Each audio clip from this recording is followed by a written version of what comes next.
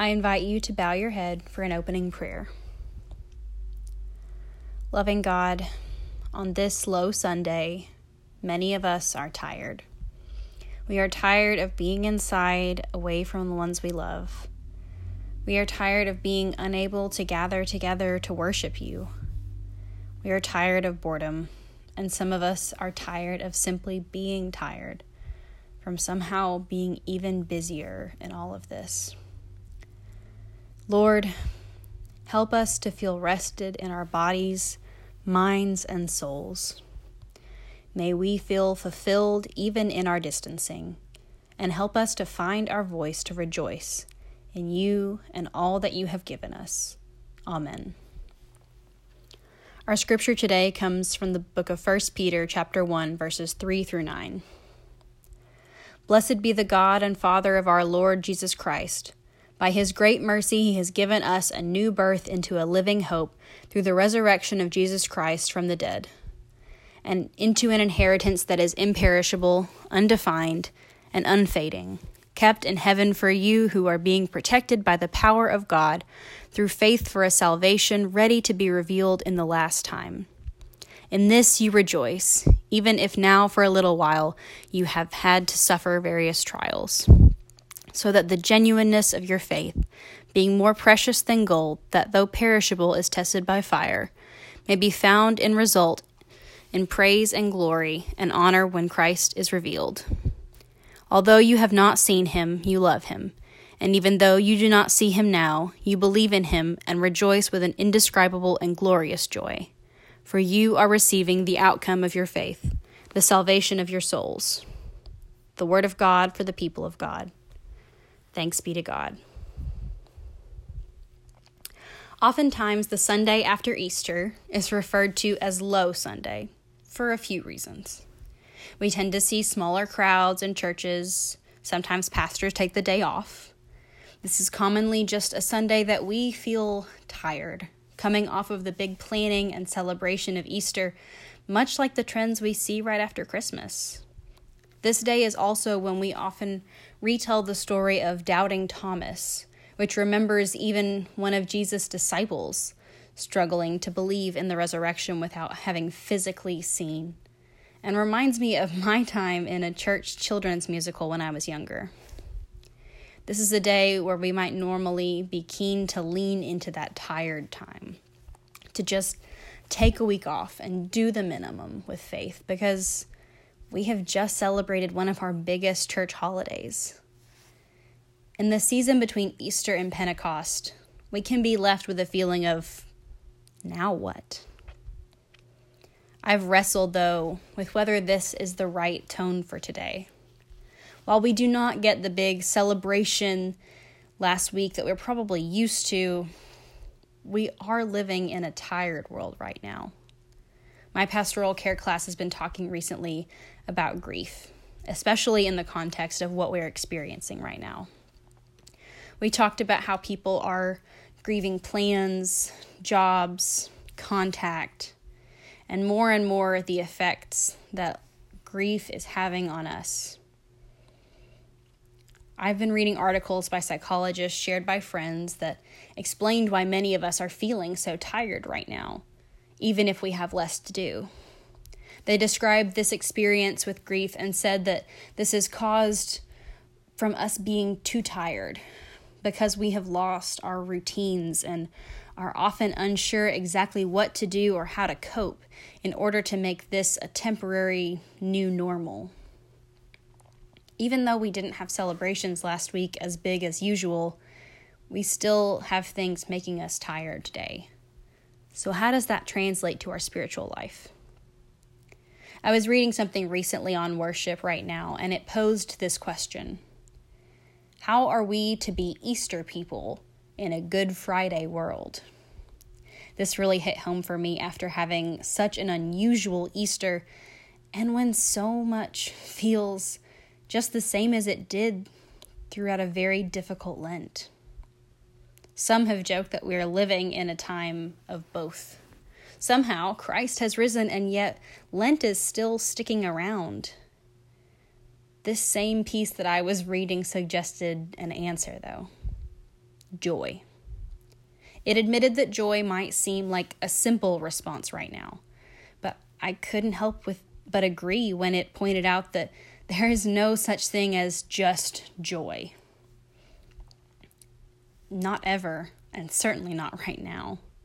Joy is no small concept and no small response, especially when there is so much in the world that almost seems to be trying to drown out this joy. This article reminded me that we are called by our faith to rejoice in it, not to hide it.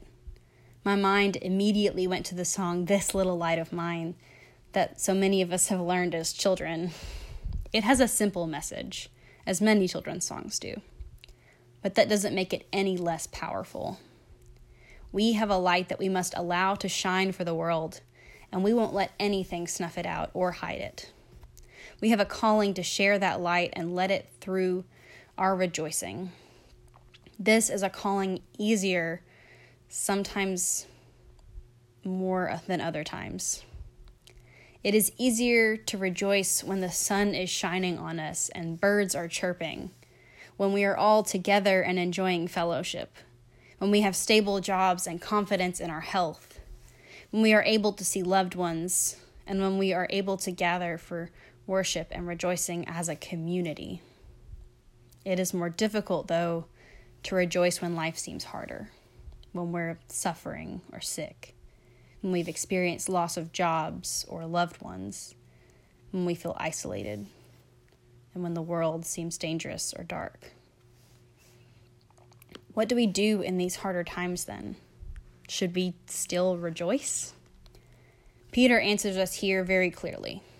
Yes, because we have more than just what is happening to us right now. He reminds us, just as he reminded his early church audience, that even though we go through hard times, we know that this cannot be the end.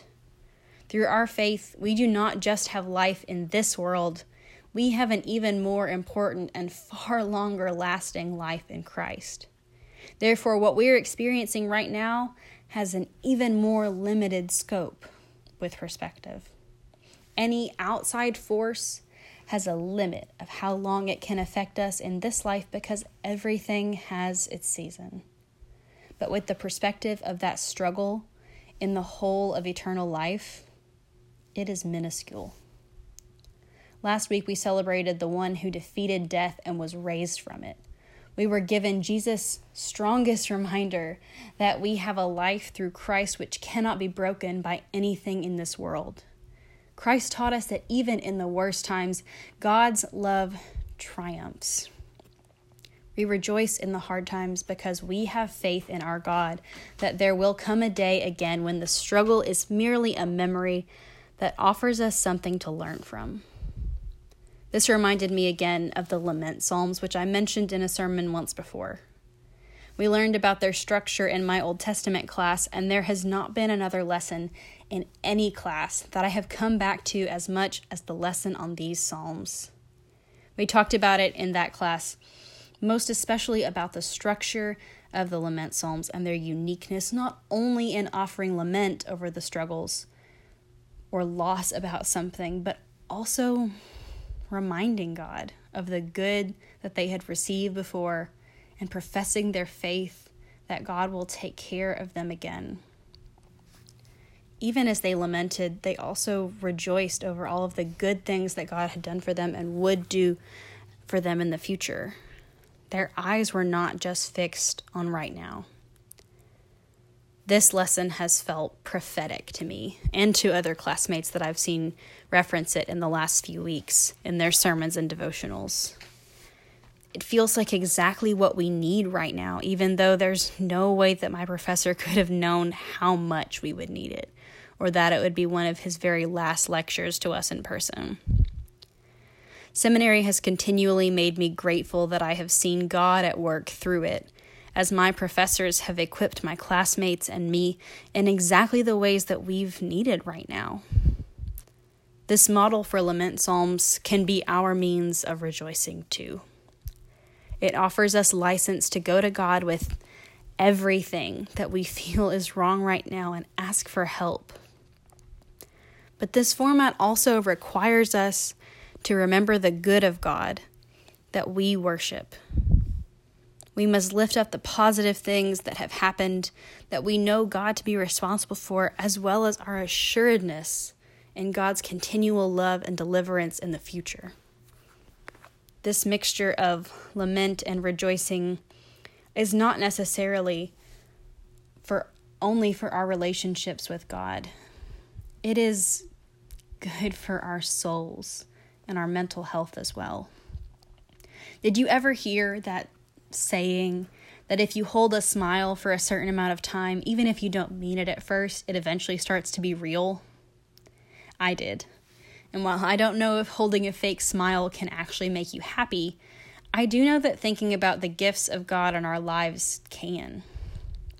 Giving intentional time to reflect on the things in our lives that have been good and still are good helps us to be more positive and have more hope for the future. It encourages us not to dwell on our lament or tiredness, but to move forward with anticipation and assurance for the future. This was an essential part of Israelite culture as seen in the Psalms, and I believe it's because they knew both the value of validating pain and concern, as well as making an effort to return to the feelings of comfort in God. Just as it was important for their prayer life, it should be important for ours too. This rejoicing is not only good for us, though, as even or especially during social distancing. Others may look to our faith in response to what is happening. If we spent time only lamenting and questioning where God is in this situation, that is the message that we communicate to those around us. If we allow those questions and lament, but also show love and rejoice in God, we communicate a very different message. By reflecting on our faith and gifts of God, and then sharing the good news that we believe in through our words and actions, we set an example for the world of what Christians believe. We can show that we have faith even when things are challenging, and we can show that hard times do not change our values.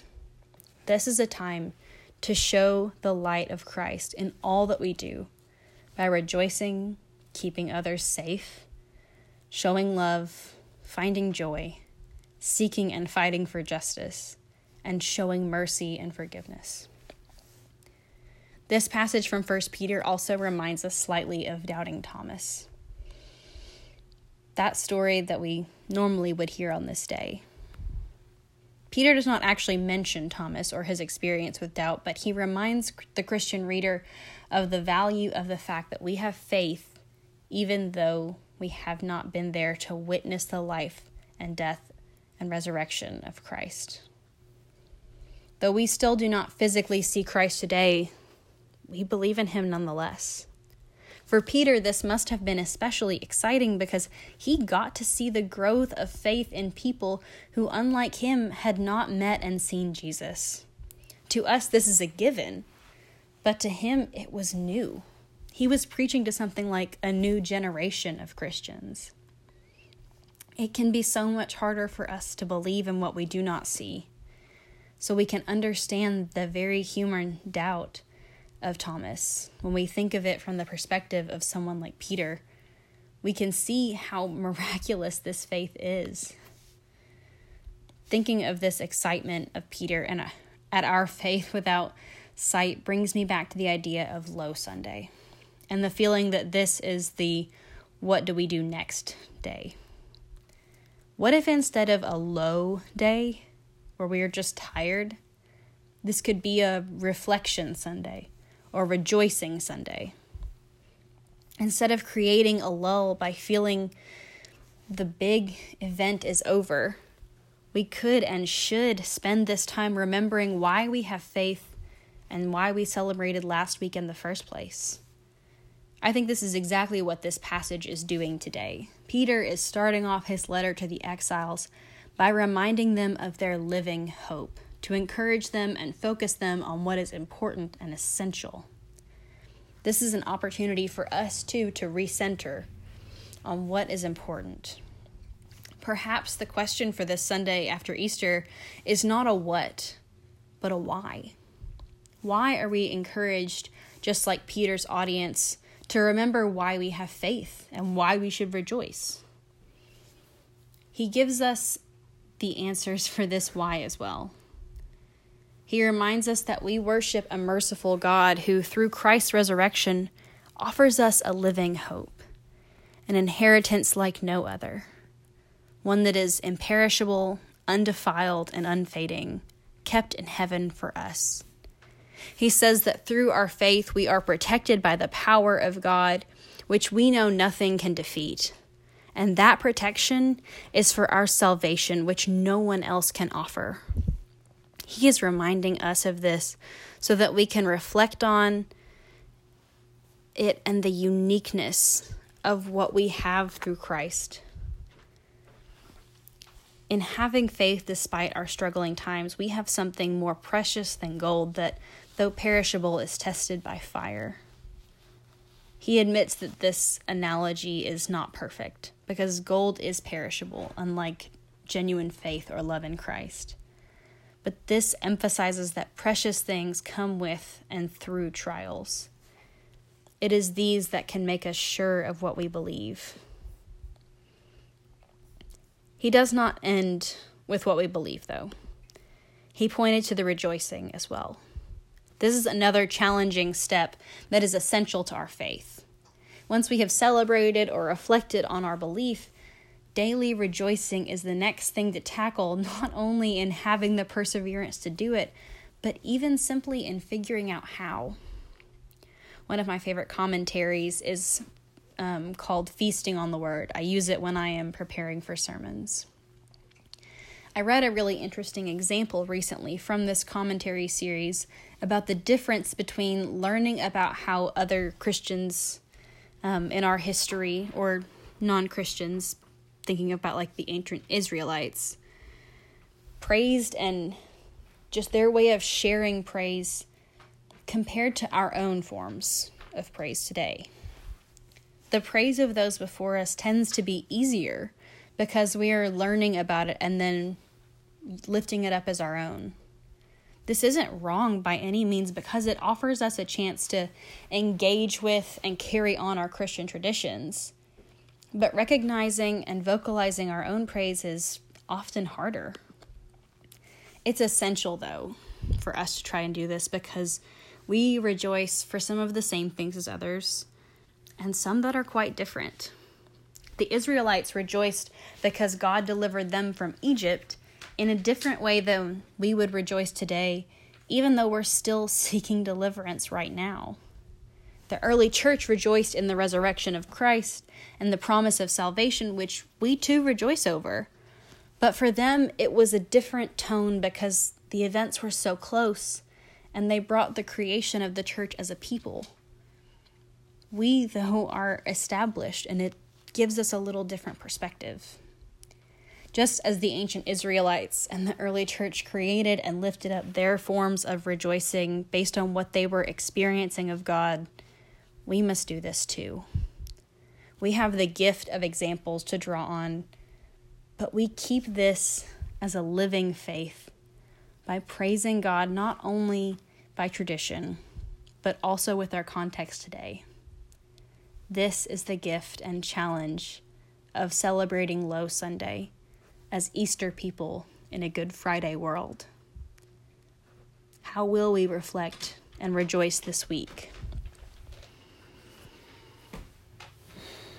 Receive this benediction.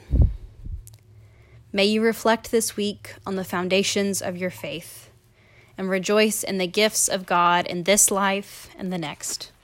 Amen.